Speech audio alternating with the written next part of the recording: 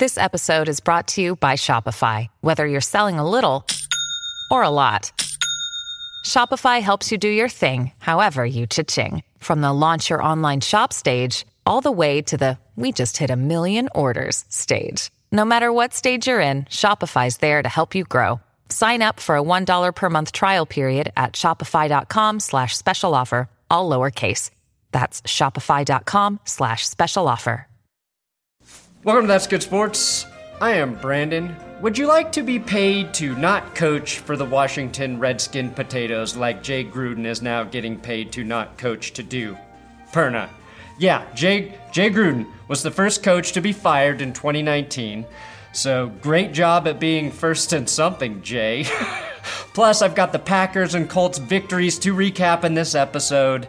But first, I want to acknowledge that NFL officials are the enemy of the people.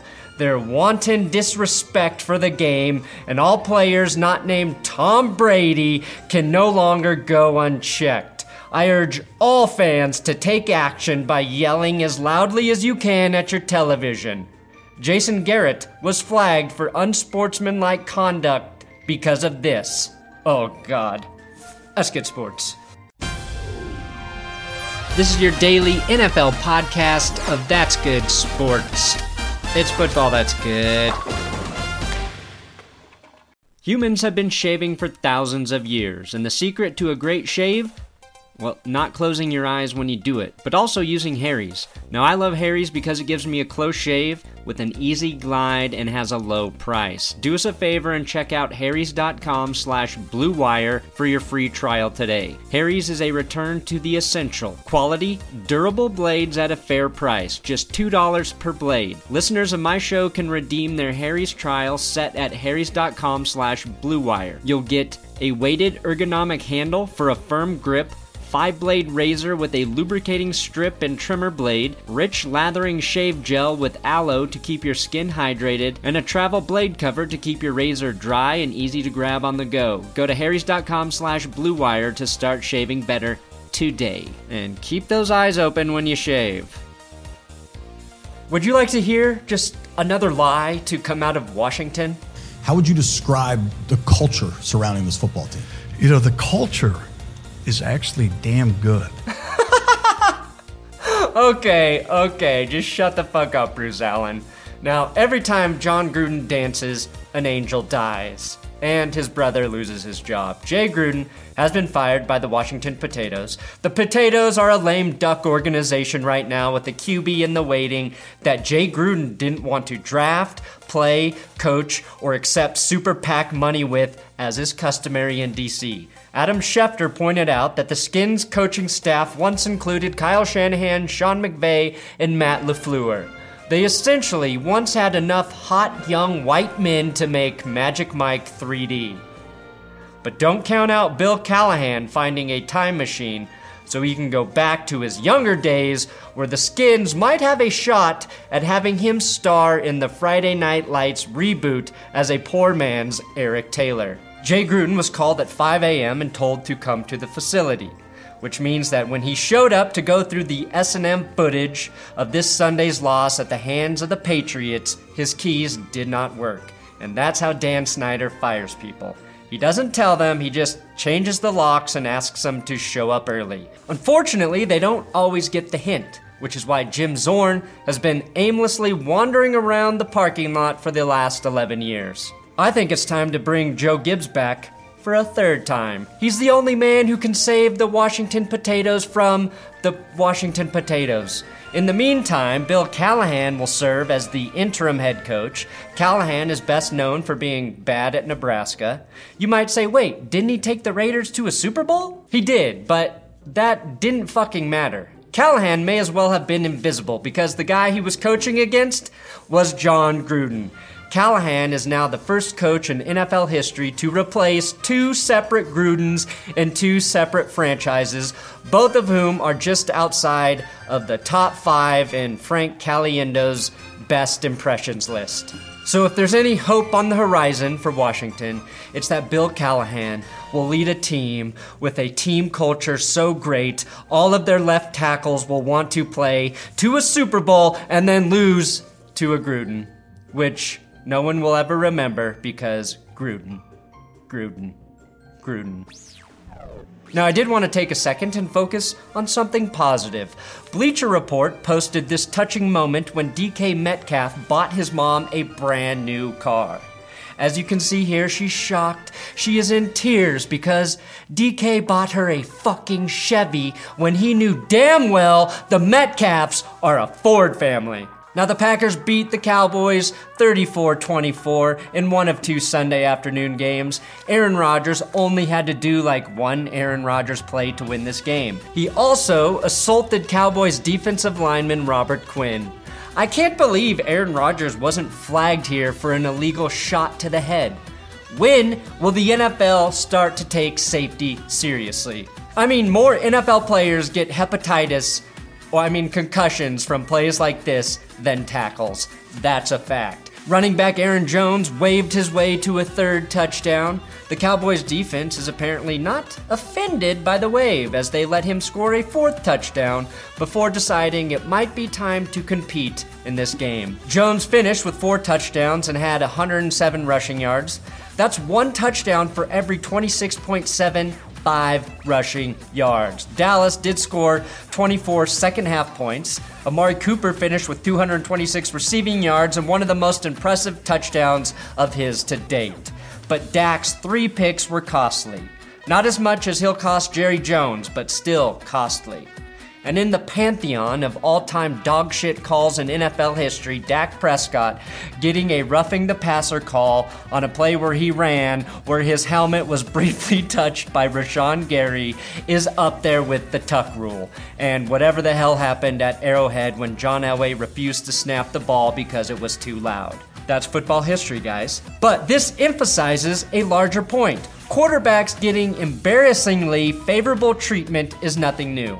What is new is Dak Prescott getting embarrassingly favorable treatment. He's not good enough to be getting these kinds of calls. Touching the QB is only a foul for Super Bowl QBs and old guy QBs.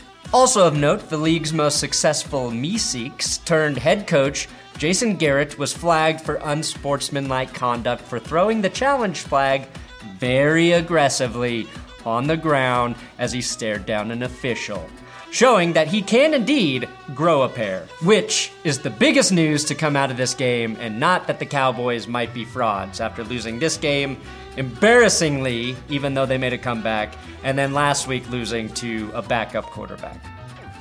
Although that's not really fair to Teddy Bridgewater. He threw 4 touchdowns this week. Real question, and please answer in the comments. Which penalty was worse, the Dak head touch or the Jason Garrett unsportsmanlike conduct? Like, this ref, he's the softest ref I've ever seen. Nobody likes when a coworker throws a red flag down in anger in front of them at the office. But it happens. You can't be this sensitive, ref. I bet you don't even like Dave Chappelle's stand-up either, soft guy. Colts beat the Chiefs 19-13 on Sunday Night Football. Patrick Mahomes' first touchdown pass was touted as one of the greatest of all time by Chris Collinsworth, who basically said he's better than John Elway, Brett Favre, and Aaron Rodgers combined in one swing. Mahomes went on to score 13 points at home against a defense missing its best player in Darius Leonard and both of its starting safeties. Mahomes was battling a bum ankle most of this game, and Collinsworth also noted Mahomes might not play as well as normal because he's reliant on that ankle to, move around a lot and make plays. Turns out, even the most mild of injuries takes Patrick Mahomes from the most unstoppable force in the universe, or at least the most unstoppable force in Chris Collinsworth's imaginary bedroom they have together, to Jeff George, a meddling QB with a rocket arm who can't read defenses from the pocket. Patrick Mahomes is a lot like a McLaren F1, fastest car in the world, undeniably incredible handling, not street legal, but if something breaks, you've got yourself a bright orange lawn ornament. Sorry, Chiefs. I couldn't help myself. The Colts' defensive coordinator is, of course, Matt Eberflus. The Eberflus is the one instrument I always really wanted to learn to play. But after seeing what the Colts D did to the Chiefs, it's no surprise an Eberflus is one of the most complicated instruments to master. Now, Colts safety George Odom made 2 key plays in this game. He stripped the ball out of LaShawn McCoy's hands, keeping certain points off the board. Then, the more impressive play in my opinion, making this tackle 1 yard shy of the first down marker. Seriously, what a clutch tackle. I thought for sure Kansas City was going to convert here, and Mahomes would be getting the praises from the gods and Chris Collinsworth. But on the next play, 4th and 1, former Chief Justin Houston slides across the backside of the line to stop the run short. 2 impressive plays by the Colts defense. Right now, it looks like the only thing that can stop Odom, though, is a Kardashian. Indy rushed for 180 yards and a touchdown. The Chiefs ran for 36 yards. That led to the Colts holding onto the ball for 37 minutes. Seems like a good strategy against the Chiefs' offense. More teams should try to be better than them in that way. Notable notables in this game also include Adam Vinatieri making 4 field goals. That's 0 misses for Adam V. Good thing he didn't retire. Also, Travis Kelce pushed Eric Bieniemy on the sideline, then hugged Eric Bieniemy on the sideline and said he would never do this again. No, don't like this. Classic signs of an abusive relationship. Get out of there, Eric.